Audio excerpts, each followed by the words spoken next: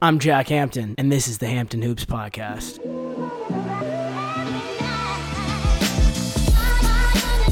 What up, Coop? How are you doing, my friend? Surviving and thriving.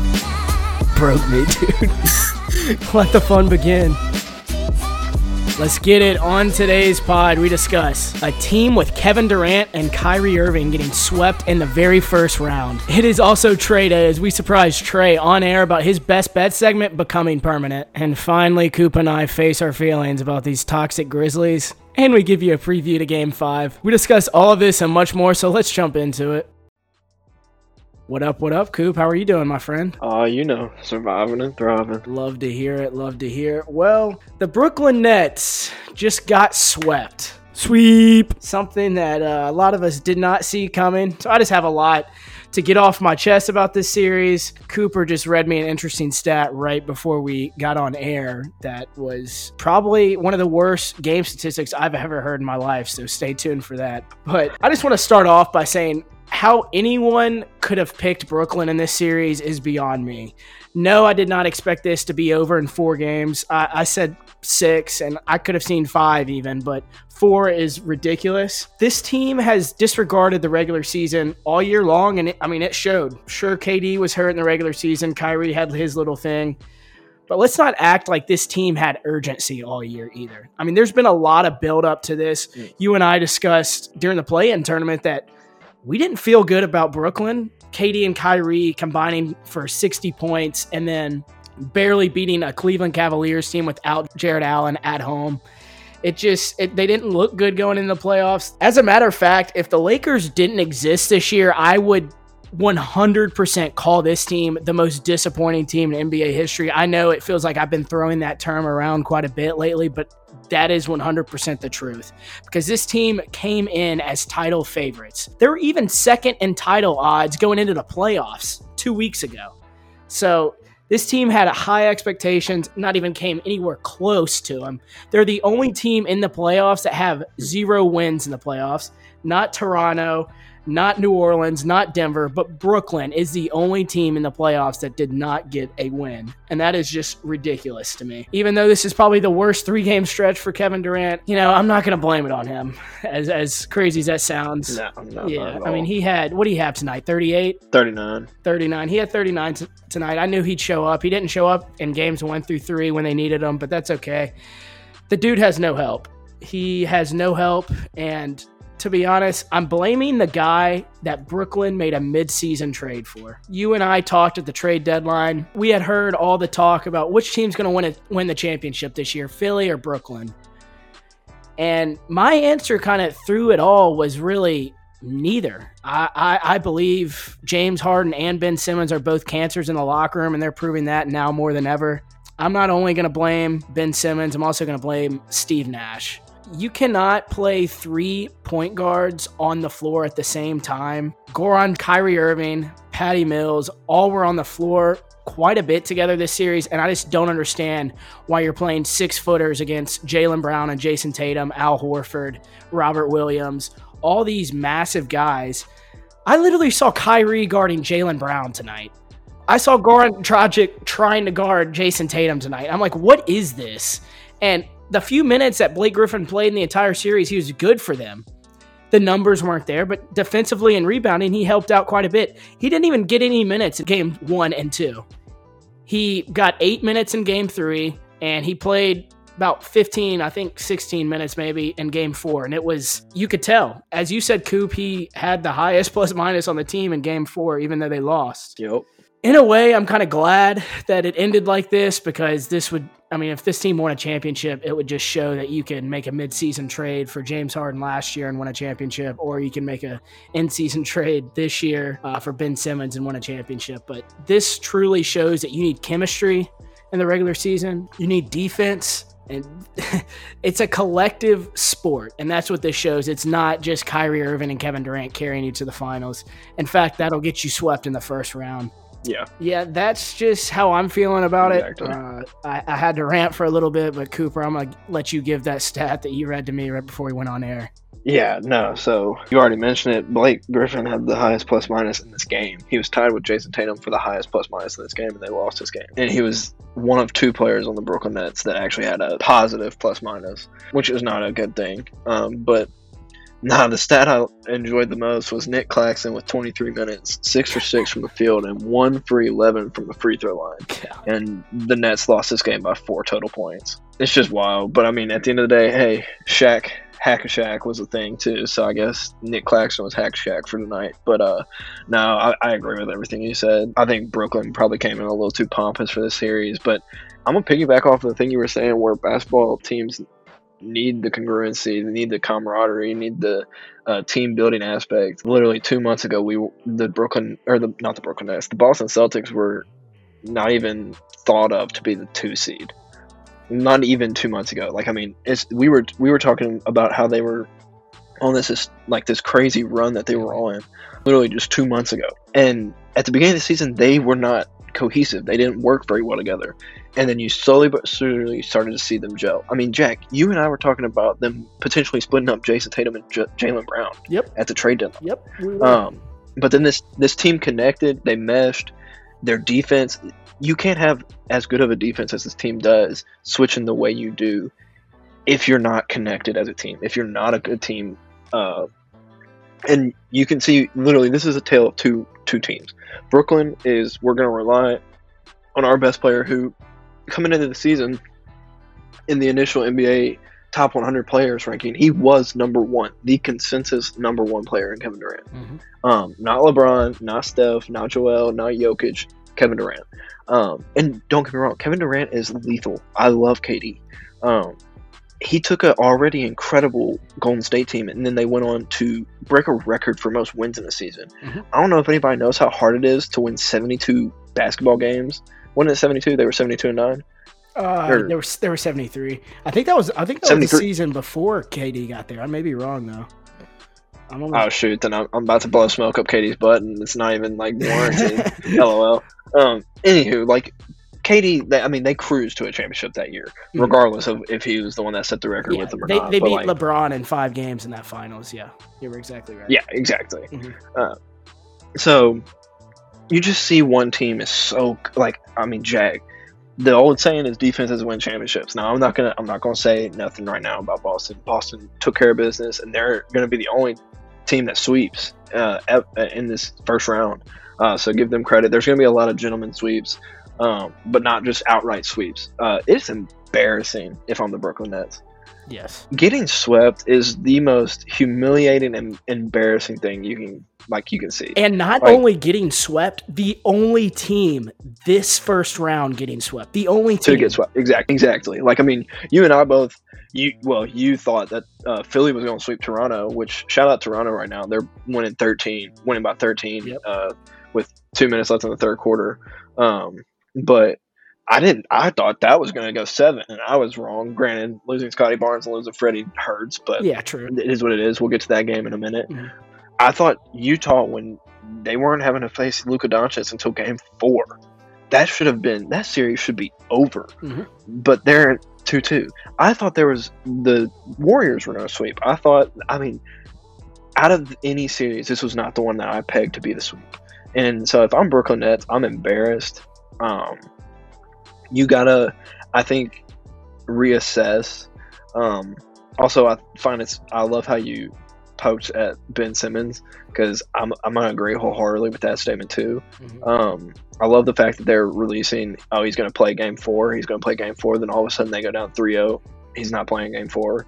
I'm like, why are y'all leaking it if he's like?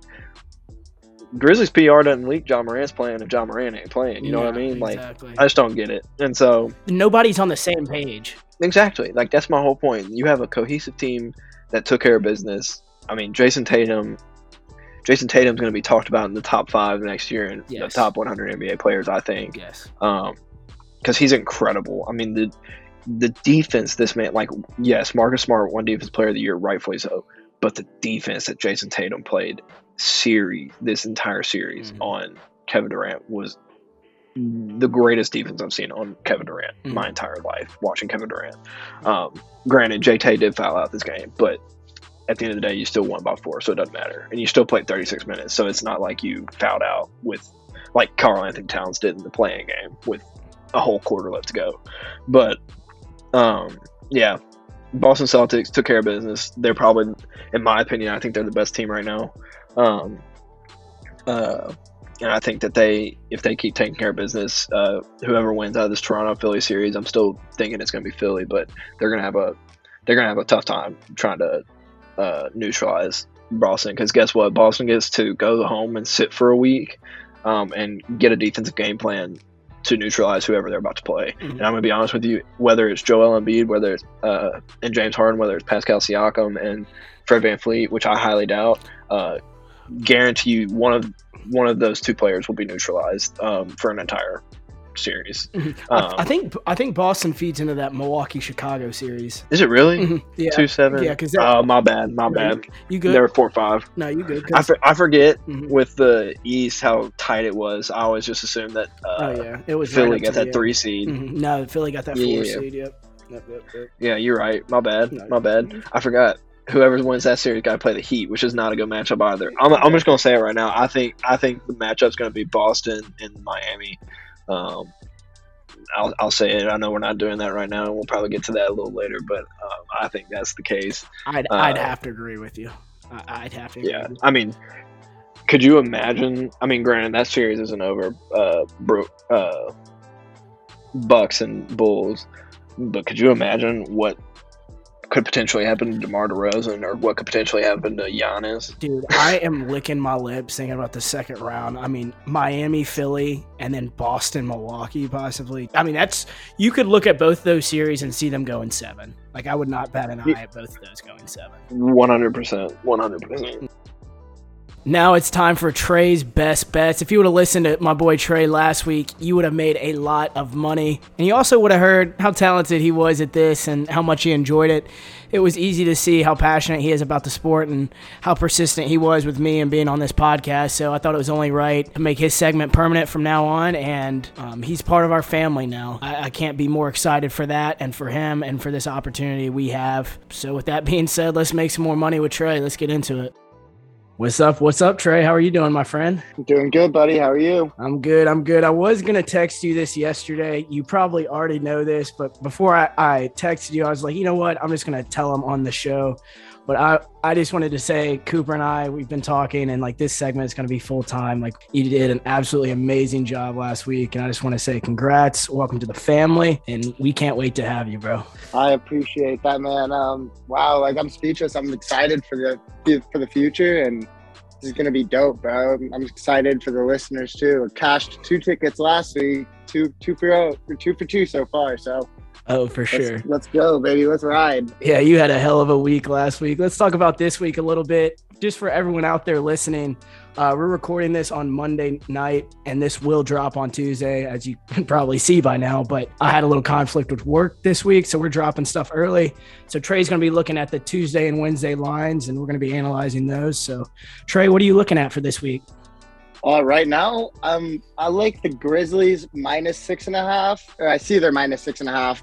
I hate to say this, but I think with the way this series is going, it's just been so close the last couple of games. There haven't been any blowouts or anything like that. I might have to take that Timberwolves +6.5. But also, if you go to more wagers, you can go to alternate lines, and you could get them +10. That's going to be worse money, of course, but that's always something you can do. The second game on Tuesday, Pelicans +7. I hammered the money line, so that's +240. I mean, without Booker, the Suns have been awful, and so the Pelicans +240. That one just looks like easy money to me.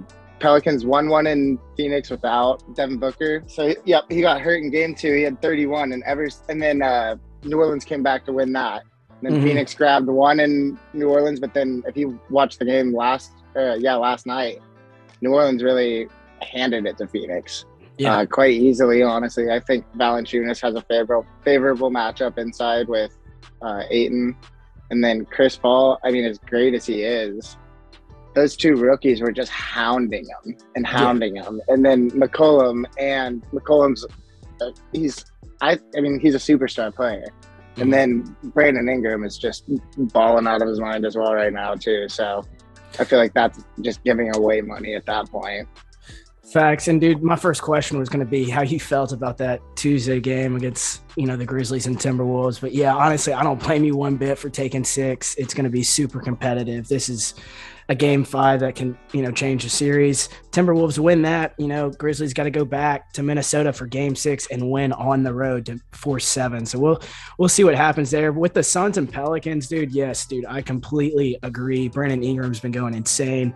Chris Paul, he went off in game 3, but game 4, he only had 4 points. You're right. Jose Alvarado and Herb Jones has just been hounding him and making Herb Jones is he is a dog. He is a dog. He's blossomed to one of the best defenders in the league, I think.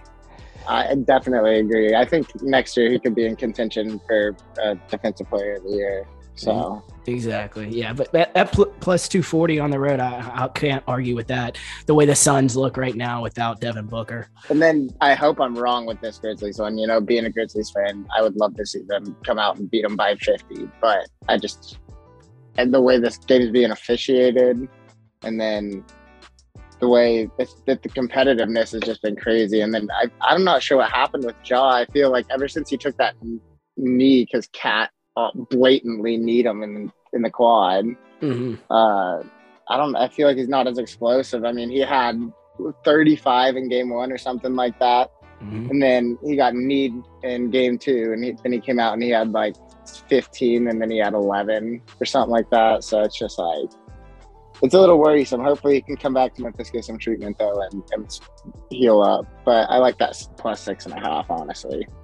And then Bulls minus 10 on Wednesday. The lines are so large right now. I probably wouldn't touch them. It's 8.5 for Golden State on FanDuel right now.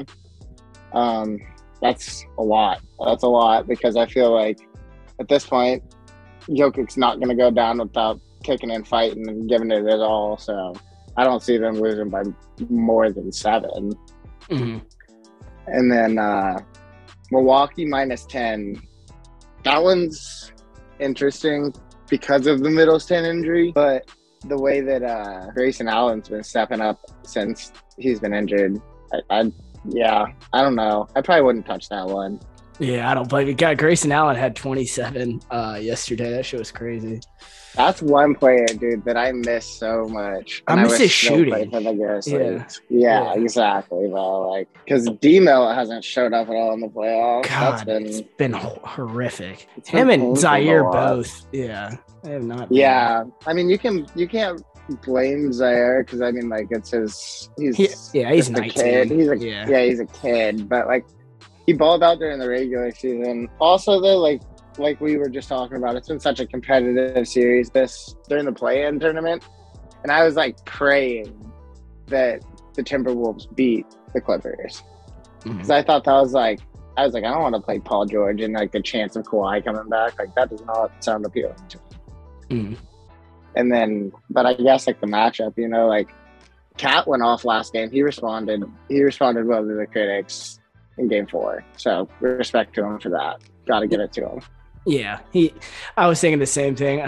As much as I hated seeing him drop, 35, 33, however much he had, but I was just damn. He did respond. He needed to respond, especially after that post-game interview of saying next question, and then I'm gonna go home and drink some wine. It's who do you think you are, LeBron? Yeah, it's dude, you've won 2 playoff games your entire career. So like I said, that officiating, man. God. When Taylor Jenkins challenged it, they won it. So the refs literally just got mad because they looked dumb.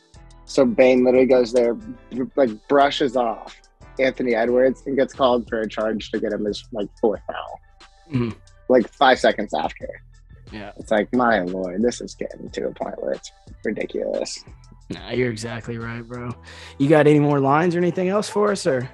That's the only ones I see open right now. I wish I could go further. For sure, dude. Thank you so much for coming on again, and can't wait to start this partnership in the future. Yeah, man, I'm so excited. Thank you guys again for even considering me for that. And this is going to be awesome. Can't wait for the listeners to cash some tickets, and can't wait to expand on this with you guys and blow this up into something huge, man. Yeah, same here. Same here. Have a good one, Trey. All right, you too, buddy. Have a good one. Now let's pivot to the Grizz Corner. In the Grizz Corner, we discuss everything Grizzlies. We have a lot to discuss. Ja Morant got announced this afternoon. He is the most improved player of the 2021-2022 NBA season. Ja got surprised at practice with that award, where he said, "I got some new ice," and he wasn't lying because that trophy was looking pretty nice. But the funny part about that is this man went to Desmond Bane's house after practice, left it in his kitchen, took a picture of it, posted on his story, and said, "Des, the award's in your kitchen." And then the video of Desmond reacting to that's absolutely hilarious. He gave it to Desmond Bane, even though Desmond obviously wouldn't take it. It's got Ja's name on it, but props to Ja. I didn't even think that was even close, really, that award. Did you? No, not at all. I mean, this is a fun award. I mean, there's a lot of players here that, I mean, if you look at them, I mean, Ja got votes. Obviously, Ja got votes. He won it. Dez got votes. He was 5th, and Jaren was 10th. DeJounte was 2nd. Darius was 3rd. Jordan Poole was 4th. Tyrese Maxey was 6th. Miles Bridges was 7th. Anthony Simons, despite the fact that he got hurt, was 8th. I'll give myself a little pat on the back that he was still involved in that. But no, I mean, huge accomplishment for Ja. I mean, at the end of the day, if you asked me, I mean, you and I already talked about it at some point on the show. We wanted him to make that jump to get over 25 points per game. He did that with and some, kept the assist up, got the rebounds up, was more efficient, started an all-star game. I mean, he deserved it. But so I also love the fact that his exact statement was, yeah, I won the award. This award goes to me, but I feel like it's a team effort, and that's why you see him taking it to Desmond Bane. I mean, a great teammate. We'll get into exactly. He's an incredible teammate, and we'll get into all that because I got a lot to talk about about my boys. I'm gonna hate on them for a little bit tonight, but it's all right. I had to do it last week. We're flip-flopping roles this week, so we're catching up here on the Hampton Hoops Pod. Game 3 happened last Thursday night. We haven't discussed that. That was the good news for the Grizz. Game 4 is obviously the bad news on Saturday night. I'm going to talk about Game 3 a little bit, then I'm going to toss it to Coop for Game 4. Game 3 was intensely emotional for me. I came back home from work, got to catch the third quarter, and went into a severe depression, to be honest. It was one of the worst quarters I've ever seen the Grizzlies play basketball. We were down by 25 two different times in this game, and in the third quarter, it was just turnover after turnover. And then I looked up at the end of the third, and I'm like, God, we're only down 16? Could we? Is this possible? And then we opened the fourth quarter on just an absolute tear. And by the 6-minute mark of the fourth, we're within 1. Tyus Jones hits a massive 3 to give us the lead, and we never really looked back from there. Dylan, with a minute and a half left, had a dagger step back 3 to push it to 12, and we ended up winning the game by 9, which is crazy. And I thought Ja didn't play that well, and then I went and looked at the box score, and he had a triple-double. So it was just one of those games for the Grizz. It wasn't one person. I mean, it was sprayed across the board. Desmond Bane played absolutely fantastic. So did Brandon Clark. And so did Dylan Brooks, for that matter. It was just an all-around good team effort, and it was the best Grizzlies win I've probably seen in a long, long time. And honestly, it gave me real good confidence for the rest of the series. I thought we would close this team out in 5 after that deflating loss that Minnesota had, but I could not have been more wrong, and that's when Game 4 happened on Saturday night. Yeah, and you and I both thought we were going to carry momentum. And we also thought, I mean, give credit to Minnesota. After a deflating loss like that with a young team, you'd probably come out flat. And that was the opposite of what they did, much to my dismay. And so Game 4, there's a lot to unpack here. And before I get into anything, I'm by no means am I saying that we lost this game because of refereeing. I will say, however, that this entire series has had an impact based on refs. Not to one team or the other. It's just had an impact on ref.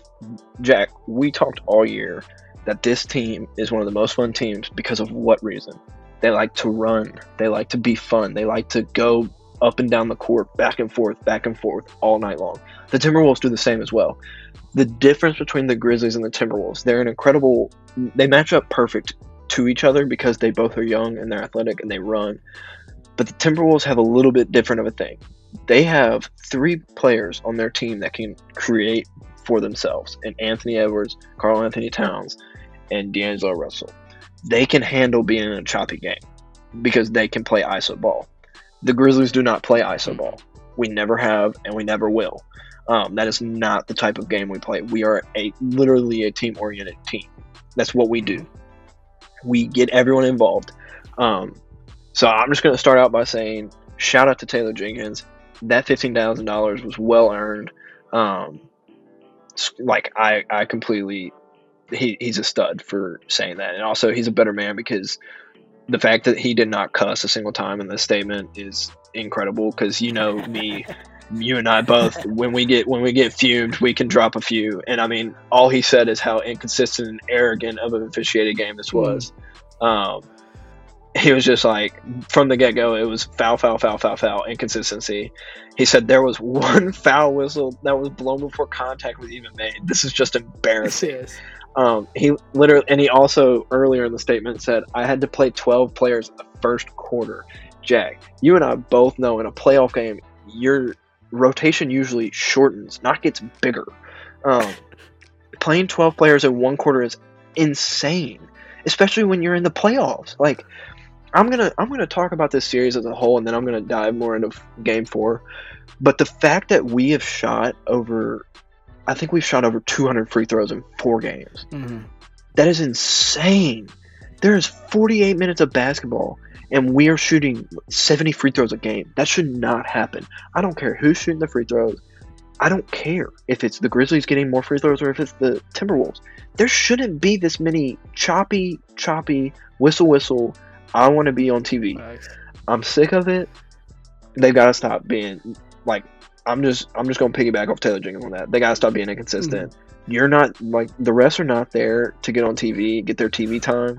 They're there to officiate the game, and they're just being retarded to say the least. I mean, it's ridiculous. I mean, I'm gonna read some of our text chain on Saturday night. I have 3 favorites here. And they're all in a row, and they're all from my beautiful co-host, who is the most entertaining person to watch a game with and text back and forth with. We call each other multiple times a game, just so everyone knows. But the first one being, in all caps, by the way, oh my God, stop something calling all these ticky-tack something. And you know what? Anyways, that was the first one. Cooper was talking about the refs. He was pretty upset, and I was very upset with it as too. And then 3 texts later, so apparently Jordan McLaughlin and Pat Bev are the reincarnation of Clay and Steph tonight. Because Jordan McLaughlin and Pat Bev hit a retarded amount of threes. And they literally looked like Clay and Steph. The third and final part of the text chain that I absolutely love is first text saying, words can't describe how much I hate Pat Bev. Second text saying, we are the dumbasses who traded him to Minnesota. So yeah, I talked about a depression Game 3. Nothing could compare to that depression after Game 4. My God. Yeah, dude. I mean, literally, I'm not taking a thing away from the Timberwolves. Give them all the credit they deserve. Jordan McLaughlin literally had his season high in Game 4 of the NBA playoffs with 16 points. The man could not miss. And I mean, he literally changed the game. And everybody's probably like, who the heck is Jordan McLaughlin? And you're exactly right. That's all you need to know. Nobody knows. I mean, he shows up. He didn't even play. I don't think he played Game 1 and 2. He dead ass looks like the OG at the YMCA. Facts. He really does. But I gotta get that. I had to get that off my chest because I'm just gonna be honest with y'all. The Grizzlies are the better team. Literally, put it on a court where there's no fouls called, Grizzlies probably win by 150 points. I'm just like, it's if you let the Grizzlies play the basketball, exactly, I would too. Like, if you let them play the game that they are capable of playing, it's not even a contest. There's a reason that we're the 2 seed and they're the 7 seed. I mean, we were running all over teams. But it's not even the Timberwolves slowing us down, it's the refs slowing us down. And the refs are slowing them down too. They're ticky-tack fouls on both sides that should be called. I thought it was my favorite one was definitely the one to get Jaren his 5th foul, where he literally, like, the dude was going up for the layup and you see Jared jump and he doesn't even touch the dude yet and they already blow the whistle, call the foul. That was the one that Taylor James was referring to when he said they called a foul call before there was even contact made, because Jaren literally was like 4 feet away from him before they called the foul. Granted, Jaren smacked the crap out of him, but like, still, it's like, it's just the precedent that you're setting for these playoffs, and like, nobody wants these playoffs to be that way. That's why you saw not just Taylor Jenkins, not just Monty Williams, not just Chris Paul, not Luka Doncic. You saw 5 different players or coaches get fined $15,000 this week for going off on the refs. So it's not just this series, but I'm gonna get to the exact game. Desmond Bane had his Ray Allen, Klay Thompson, Steph Curry game. I mean, he could not miss. There was one where he catches the ball after running up the court, past half court, and he just catches it and he's like, yeah, I'm going to shoot. And he shoots it right on Pat Bev, sends him to a water park. I was going berserk. I mean, he was 8 of 12 from 3. He did everything in his power to keep us in this game. I'm not even going to be mad at John Morant. John Morant still almost had a triple-double. Ja just couldn't get going in this game, but the thing I love most about Ja is he's still responsible for most of our points in this game. He had 15 assists. If you look at it, they are so focused on Ja that every time he has the ball in his hands, there's 3 people basically shadowing him, which is why we're getting so many open shots. We just got to make those open shots. So that's why I'm not saying it's the ref's fault by any means. Who I will blame, however, which, Jack, you're going to have to hold me back on this one. If Jaren Jackson Jr. does not play more than 20 minutes in Game 5, I'm okay with sitting him for the series. I'm over it. If he does not comprehend how to not foul in a game, he should not be on the court. Just stop fouling. Bro, literally. Please stop fouling. Please. It irritates the snot out of me that he's fouled out in 2 games already. Or it might be more than that.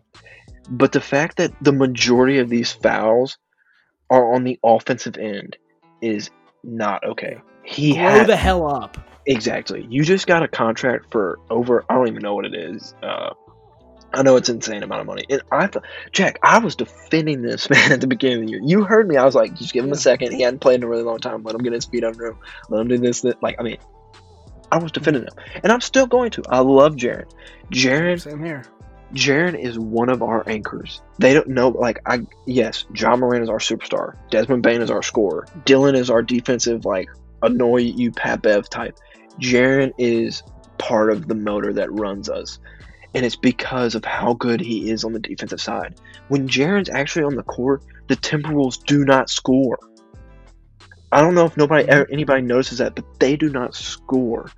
He just has to stay on the court. And if Jaren would want, I love him being aggressive. I love the energy. I love the aggression. That's what makes him such a good player. You have to understand you are in the playoffs. Everything is heightened. All of the bad things you do, all the stupid things you do are heightened in the playoffs. If you go out there and just put your shoulder in guys, veterans like Taurean Prince and veterans like, I guess you can call Jared Vanderbilt a veteran. He's like 26 years old or 25 years old. So, I mean, he's been in the league for a few years. He's never been in the playoffs. But, like, these guys know what you do. They're doing their job if they get you out of the game. Jared Vanderbilt's not out there to score 50 points a night. Jared Vanderbilt is out there to literally annoy Jaren Jackson and get him out of this game. Because they know if Jaren and Jar are on the court, they cannot do a thing. And they can. Mm-hmm. Jaren has to be smarter and not foul. He has to. I love the aggressiveness, but if I'm Taylor Jenkins, you have to get him going early. I want to see them come out first possession, run a play that gets Jaren a wide open three. Let him get the first shot. Like, I mean, something to get him in the role to where he doesn't feel like he has to drive and be aggressive in attack, because that's where he always screws up, because he either puts his shoulder down and extends and gets a charge, which is rightfully so. That's a good call. Or he misses the shot and then goes over the back, which usually are pretty good calls. I don't complain about those. I complain about the ones where he swats the ball and then it hits the dude's hand and they call a foul. That's the one I complain about. But he's just too important to not be in the game. He's too important to not be in the game. He's so important to our defense. Just like you said, he is our defensive anchor. We need him in the game. And the fact that all this shit is so fixable and is so mental, that's what infuriates us the most about him. It's because, like, dude, we love you because you're so important to us, but at the same time, you're the reason you're not in the game. It's not anybody else. You're the reason, Jaren. And I get the kid's 21 years old, but, I mean, this is his 4th year in the league. It's time to grow the hell up. And he needs to stop doing these stupid fouls, and because he's too important to. And when it comes to Game 4, Desmond Bane kept us in the game. He had 34 points. He had 8 threes. And he kept us in pretty much the entire game. Dylan played well again as well with 24. Ja could not get it going scoring-wise, but like you said, he gets his teammates involved. When he doesn't have it going, he's going to have a 15-assist game like he had in Game 4. Brandon Clark was fantastic again. He was a plus 13, leading the team. Just been a huge difference maker, just like he was in Game 3.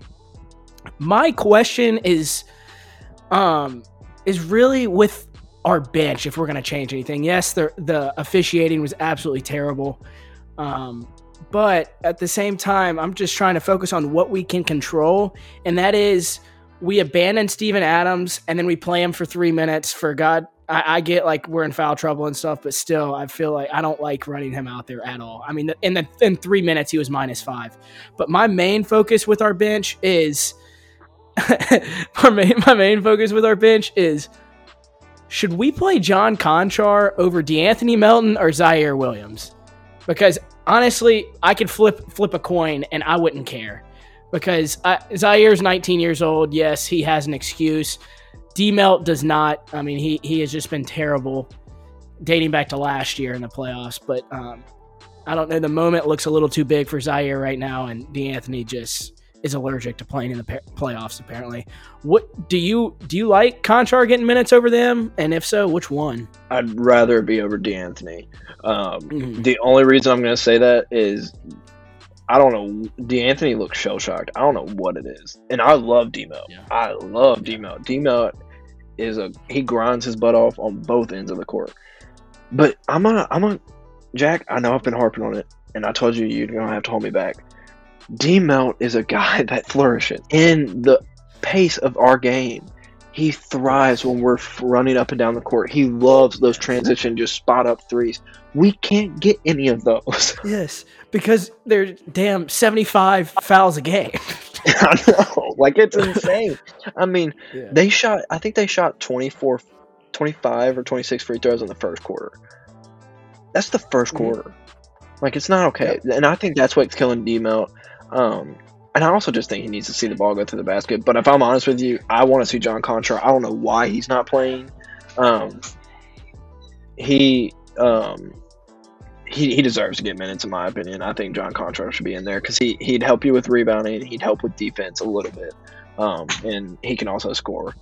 I definitely want to see John Conchar get minutes. But I don't think we will. If anything, I think you see John Conchar getting a DNP coach's decision, DeAnthony Melton getting a DNP coach's decision, and maybe even Zaire getting a DNP coach's decision.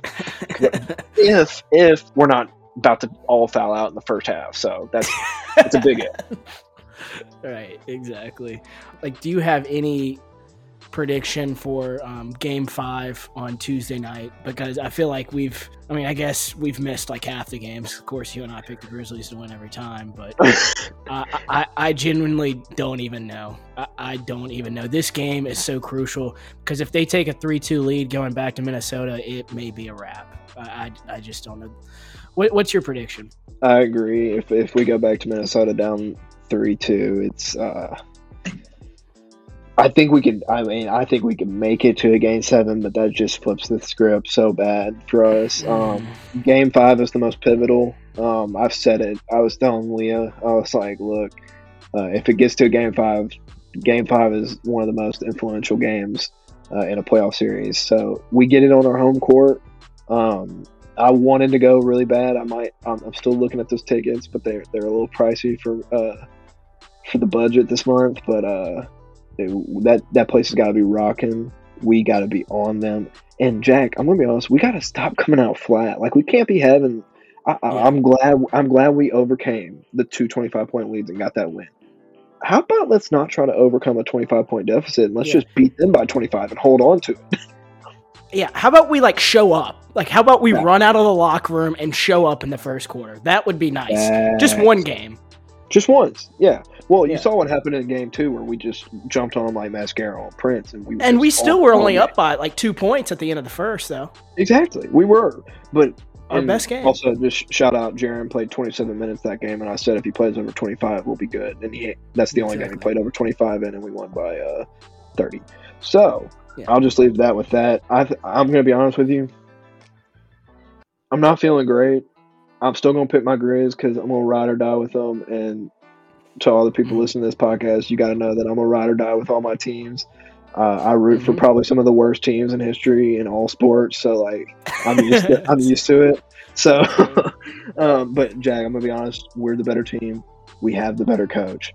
Go out there and show it. That's all they got to do. Literally. You're literally proving everyone right when they said they're too young of a team to be in the playoffs. Stop proving them right. Go out there, be dominant, be smart, win the game. Control what you can control. We cannot control the officiating. We can control our defensive anchor getting 3 offensive fouls and fouling out of the game and playing 23 minutes. We can control. Control what you can control. Be smart. Take it out of their hands. Don't let the game decision come down to the fact that they got more free throws than you. I don't want that to be the decision. Let the decision be because you messed up or you did it. Exactly. I completely agree. All right, let's move to this 1-8 series in the West. A surprising one at that. This Phoenix and New Orleans series.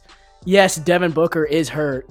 I get that, but I still would have never, ever predicted this series would be tied 2-2 going back to Phoenix for Game 5.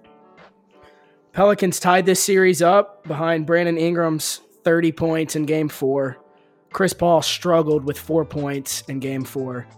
The narrative around him right now, it's like one game on and one game off for him. It's kind of like it's taking a toll on him with D-Book being out because CP3 closed the game out in Game 3 and they weren't even at a point in Game 4 where they could close a game out because it was a blowout. That's how bad it was in New Orleans.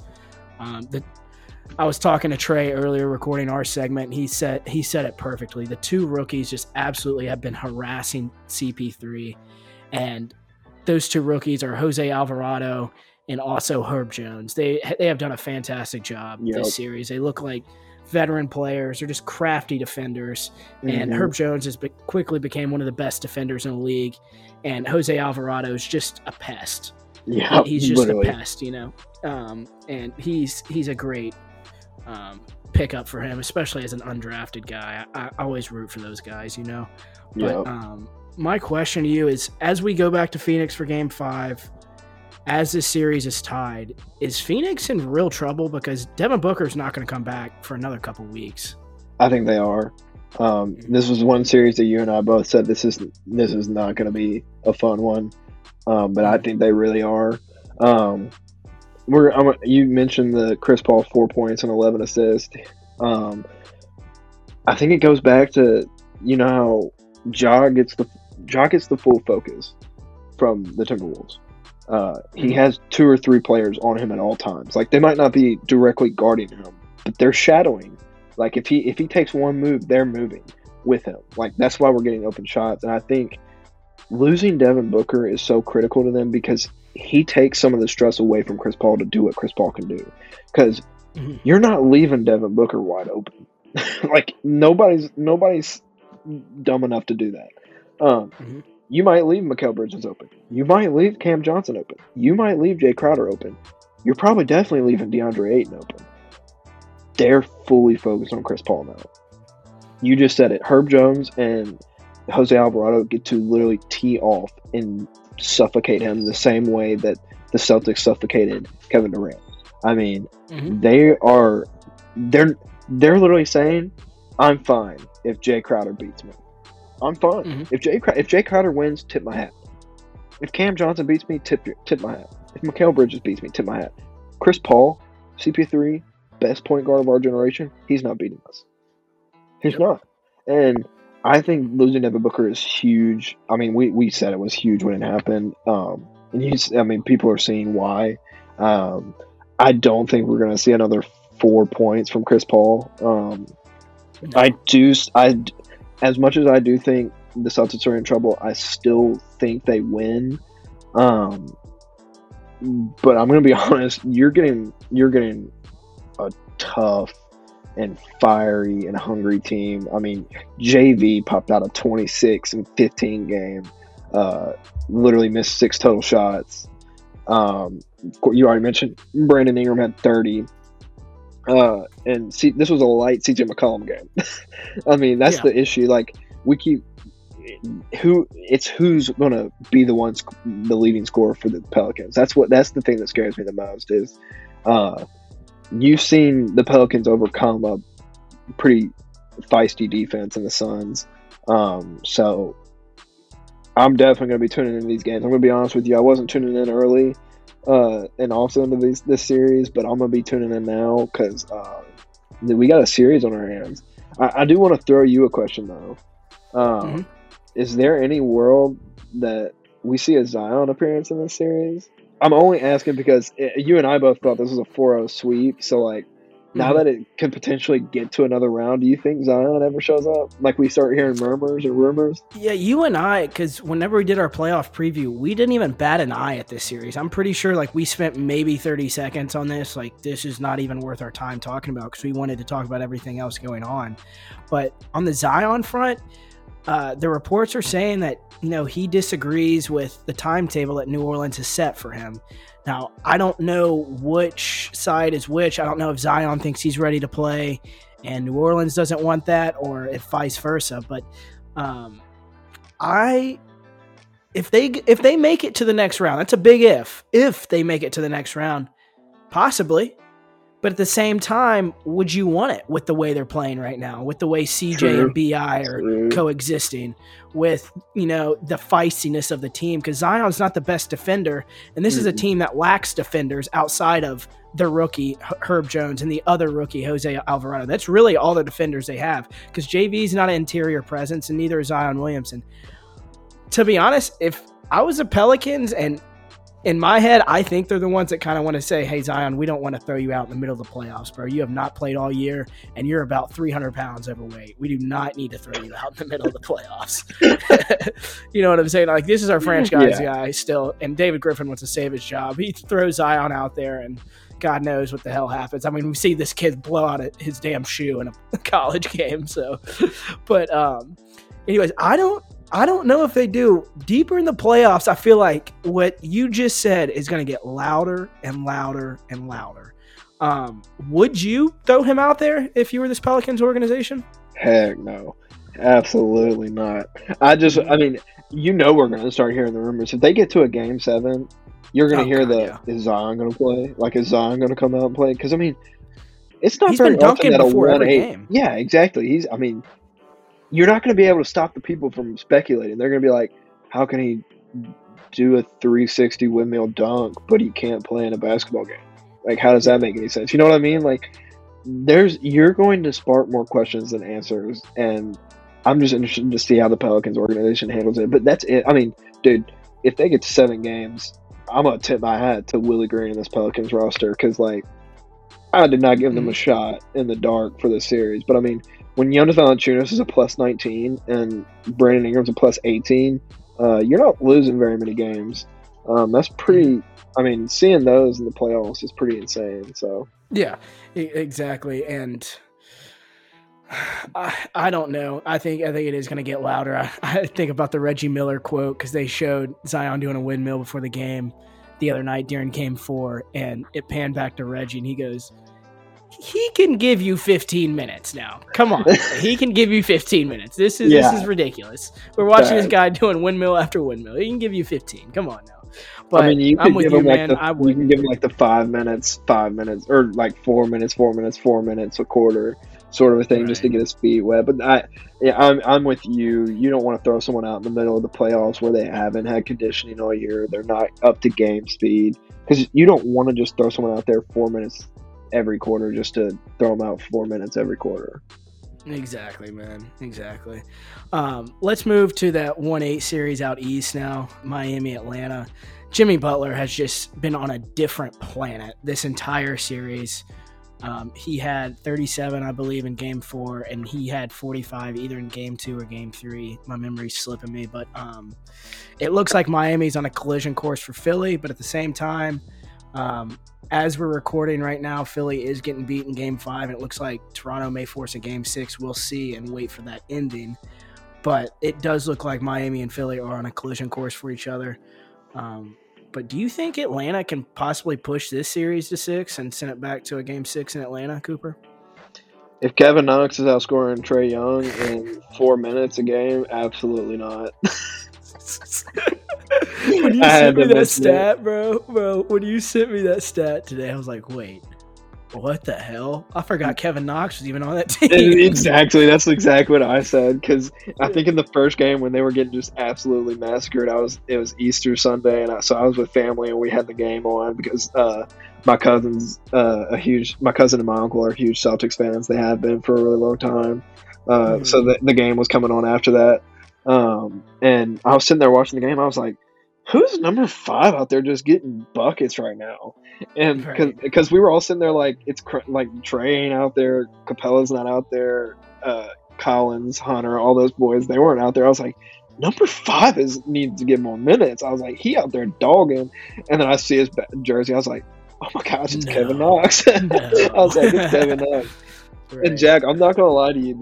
I'm not the greatest scout in the world, clearly, but when I watched Kevin Knox in Kentucky, I wanted him to come to the Grizzlies. I was like, Kevin Knox is nice. I was like, he can score. And I mean, Jack, if you're having 10 points in 5 minutes in a playoff game, you're doing something right. But I mean, I said that jokingly. Like he outscored Trey Young in Game 1. He had 10 points. Trey had 8. Trey played 28 minutes, and Kevin Knox played 5 minutes in garbage time, however. And then in Game 4, Trey had 9 and 36 minutes, and Kevin Knox had 12 and 4.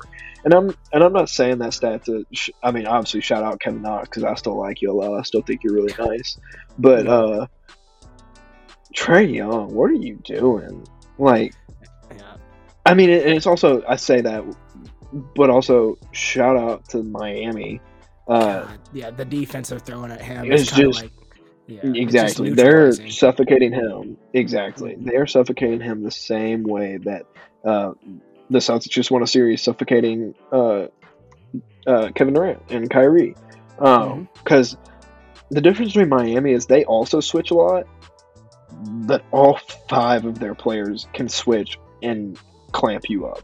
Other than Duncan Robinson. Duncan Robinson out there to play defense, he out there to shoot threes. But every one of them can play defense and annoy the stew out of you. So every time Trey Young comes off a pick, Kyle Lowry got picked, but here's Jimmy Butler and Bam Adebayo waiting for you. Every time you pick one of those guys, Kyle Lowry's sitting right there with Bam Adebayo waiting for him. Like, he just can't. He has nowhere to go, and he's running for his life. And you see the difference between these two teams. One team's structured very soundly, and I think I'm going to be honest, I think the Hawks team was just kind of thrown together. I mean, you have guys with minus 29, minus 27, minus 23. I mean, they're just... Jesus Christ. They look like boys amongst men. Like, this looks like a high school team trying to play a college team right now, in my opinion. Yeah. Like, it's just... they're not going to win. I think Miami finishes this next game, and I think don't they play tomorrow? I think they play tomorrow. Yeah. Mm-hmm. I think Miami finishes it. I agree. I thought Trae Young would be enough to maybe get you 2, but 1 I think is more realistic. And the way this Atlanta team's built, you're right. It's kind of thrown together. It was kind of lazily done. It was like they were content with going to the conference finals last year. You remember Trey said at the beginning of the year, because they came out horribly at the beginning of the year. He was like, I don't know, regular season's kind of boring compared to the playoffs. Like, that's just shit you don't say. Like, you do not say that, man. And like, no, you don't. They were just content with going to the conference finals. They thought they could do it all again. And these young guys, they don't know how rare it is to go on a run like that. They don't know how rare it is to have the luck to go on a run like that, to have the health to do that, and to have the cards fall where you get favorable matchups like they had against Philly. They were able to exploit Philly very well last year, especially because Ben Simmons turned into a disappearing act, as he always does, just like James Harden. Yeah, just like James Harden tonight. I'll get to him later for you. Oh, please do. You know I could swing a bat at him. My TikTok followers are so so put out with me putting out content hating on James Harden. It is absolutely hilarious to me. But anyways, this isn't even that series. We'll get to that series. Everyone knows how we feel about James. But yeah, I agree. Miami's going to close this out in 5 back home, and they'll be waiting on Philly after Philly gets done messing around with Toronto, because I think that's hilarious to me. Yeah. But speaking of Philly, let's just go ahead and move to that series, the 4-5 in the East. Philly and Toronto. Let me check the score real quick. It's 103-85 with 15 seconds left, so I think it's over. Toronto's going to close this one out, and if you would have told me when Philly was up 3-0 that Toronto's going to have a Game 6 at home to tie the series up at 3-3, that I would have not believed that at all. And now on Thursday, Toronto has a chance to tie the series at 3-3 and send this game to a Game 7, which is ridiculous. Yeah. Not even make it to 6 games, but the fact that you don't have Fred VanVleet, who was an all-star, like the fact that you don't have your best player, and you just, thumped. 88 points is like 2010 basketball games. Like, people score over 100 every night, like easy. Scoring 88 in a playoff game is just sad, and I'll get to the Philly in a second. Facts, dude. Toronto, apparently Trey's watching this game as we speak, and he just texted me. He goes, "Dude, I cannot believe Scotty Barnes came back this fast and looks like this." His numbers aren't incredible. It's 12, 8, and 4, but that's how Scotty's been playing, just filling up the stat sheet all year. Precious Achiuwa off. Yeah, exactly. Precious off the bench has been huge again. He had 20 in game 4 win over Philly, and he had 17 and 7 this game off the bench. It's not like Toronto. Yeah, 3 blocks. It's not even like Toronto's burying a bunch of threes. They only shot 26% from 3. So it's not like it's, they're getting carried by hitting a bunch of shots. They're just flat out playing Philly the past 2 games.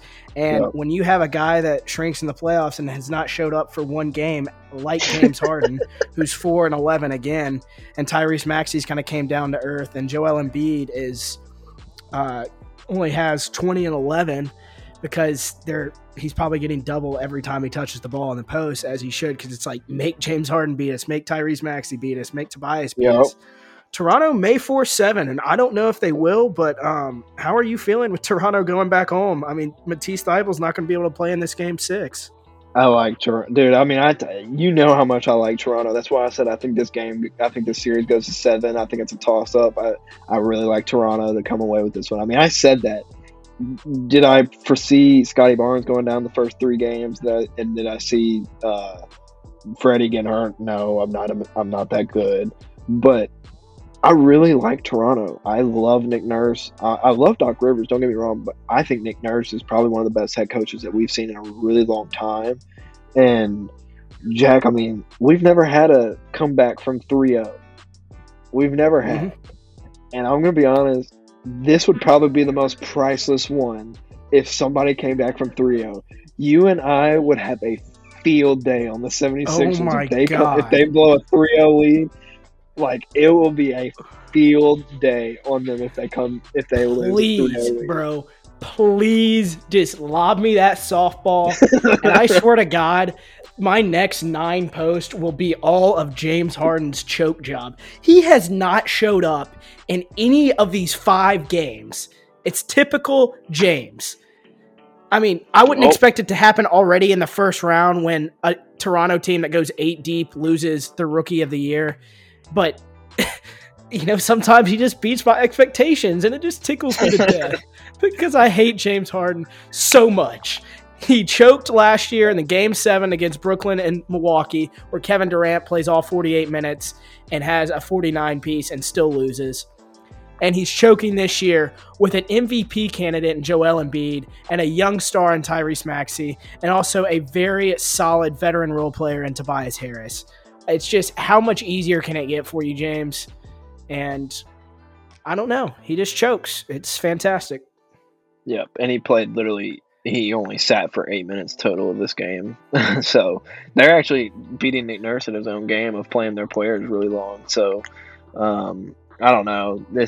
I'm when I saw that Freddie wasn't playing, I chalked it up as this is over, gentleman's sweep, and I was about to say it too.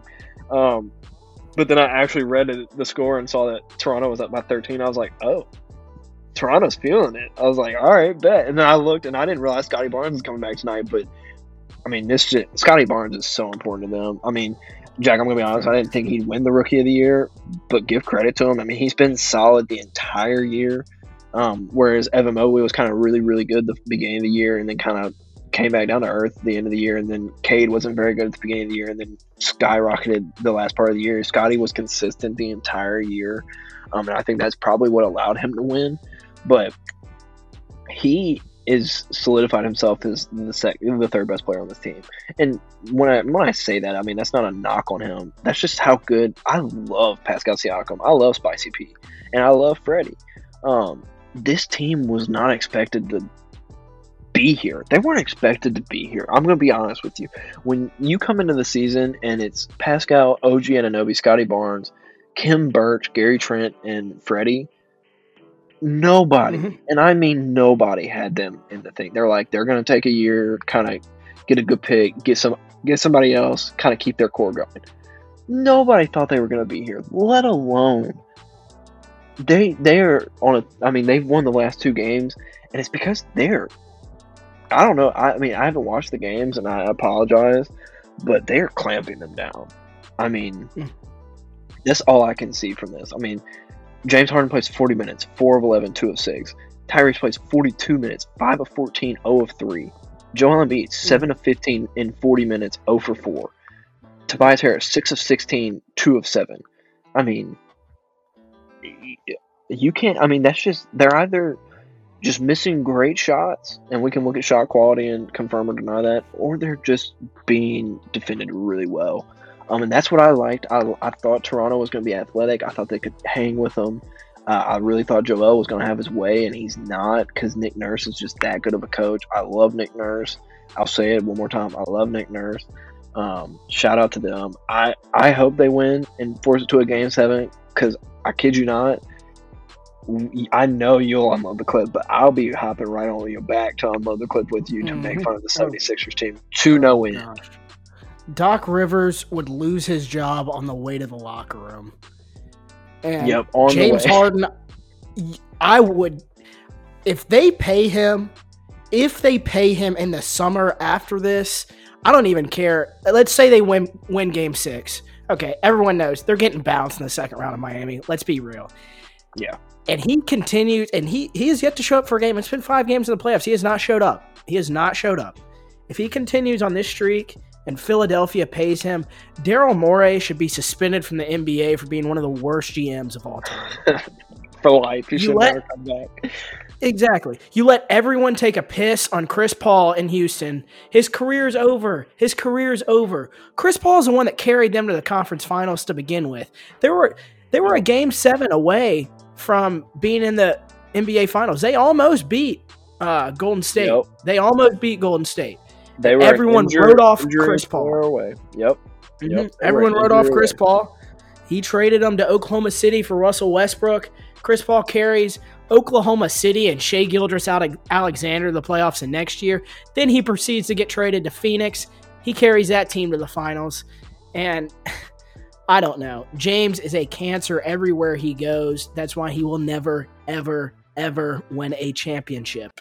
I agree. No said. Take that for data. Take that for data. But let's move to the other 4-5 series out west, which is Dallas and Utah. Luka came back, but it wasn't enough in Game 4. These two teams are playing right now. Actually, Dallas has an early lead. But this is a series we can finally make a prediction on, Coop. We have not been able to do that because we didn't know the uneasiness of the Luka news. But now we can make a prediction. So do you have one? How do you feel about this kind of best-of-3 series now that's tied up 2-2? I like Luka Magic. Also, I'm gonna slide away from Luka Magic right now. Jalen Brunson gonna get him a bag in the offseason. Yeah, I don't know who's gonna pay him.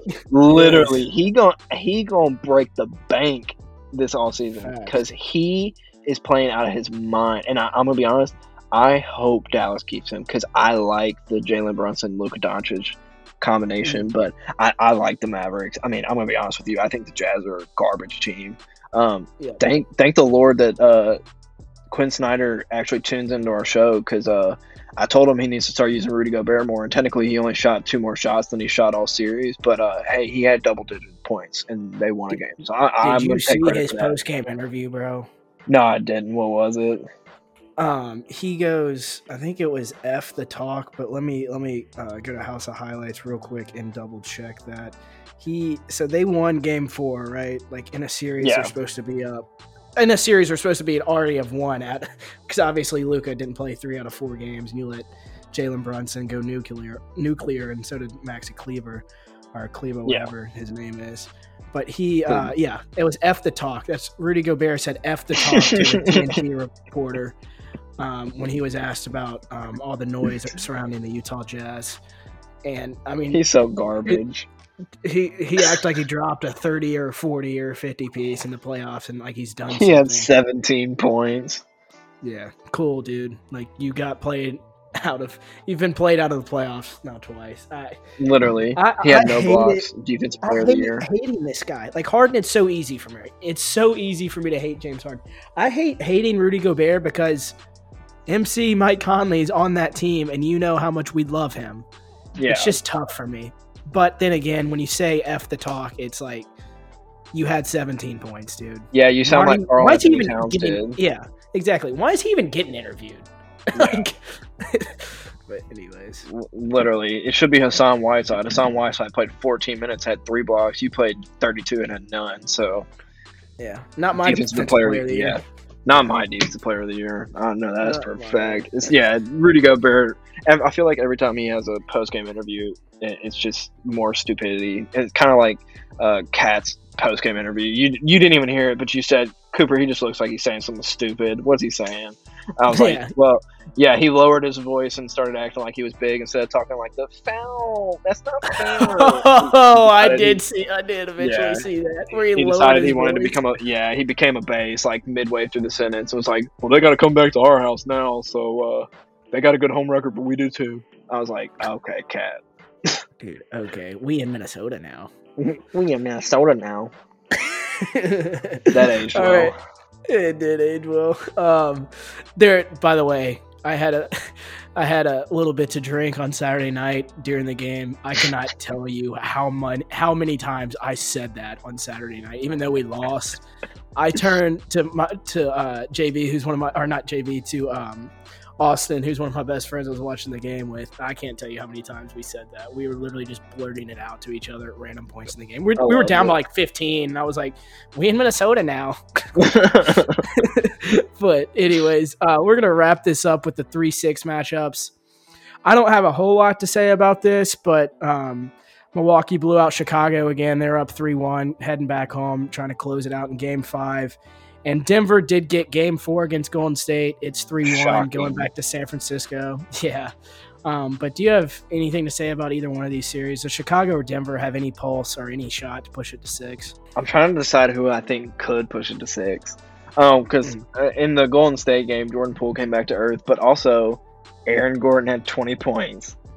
Mm-hmm. I mean, I don't make this stuff up, but I mean, Aaron Gordon has to be better than what he was playing like, and he had 20 points and they won. Jordan Poole came back down to earth, so I definitely think we're about to see Jordan Poole go back to the bench, and Steph Curry's going to be back in his starting lineup. I think they finished Denver. I don't think Denver is going to get another game. I want to say the Bulls can win another one because I really hope they can, but I don't think they will. They played Wednesday. So I mean, and it's at Milwaukee. No Chris Middleton, right? Yeah, I don't think any Chris Middleton. I don't think he's going to be available till second round. Yeah, I mean they didn't have him in Sunday's game, and they still waxed him. Yeah, I'm going to say both these games get gentlemen sweeps. So we'll go with that. They both happen on Wednesday, so we'll know. Exactly, I completely agree with that. And on the Golden State front, I feel like this has been way underneath the radar. You just mentioned it, but can we talk about how the Warriors in a playoff series have not started Steph Curry, the greatest shooter of all time, for 4 games? That's how easy this series has been for them.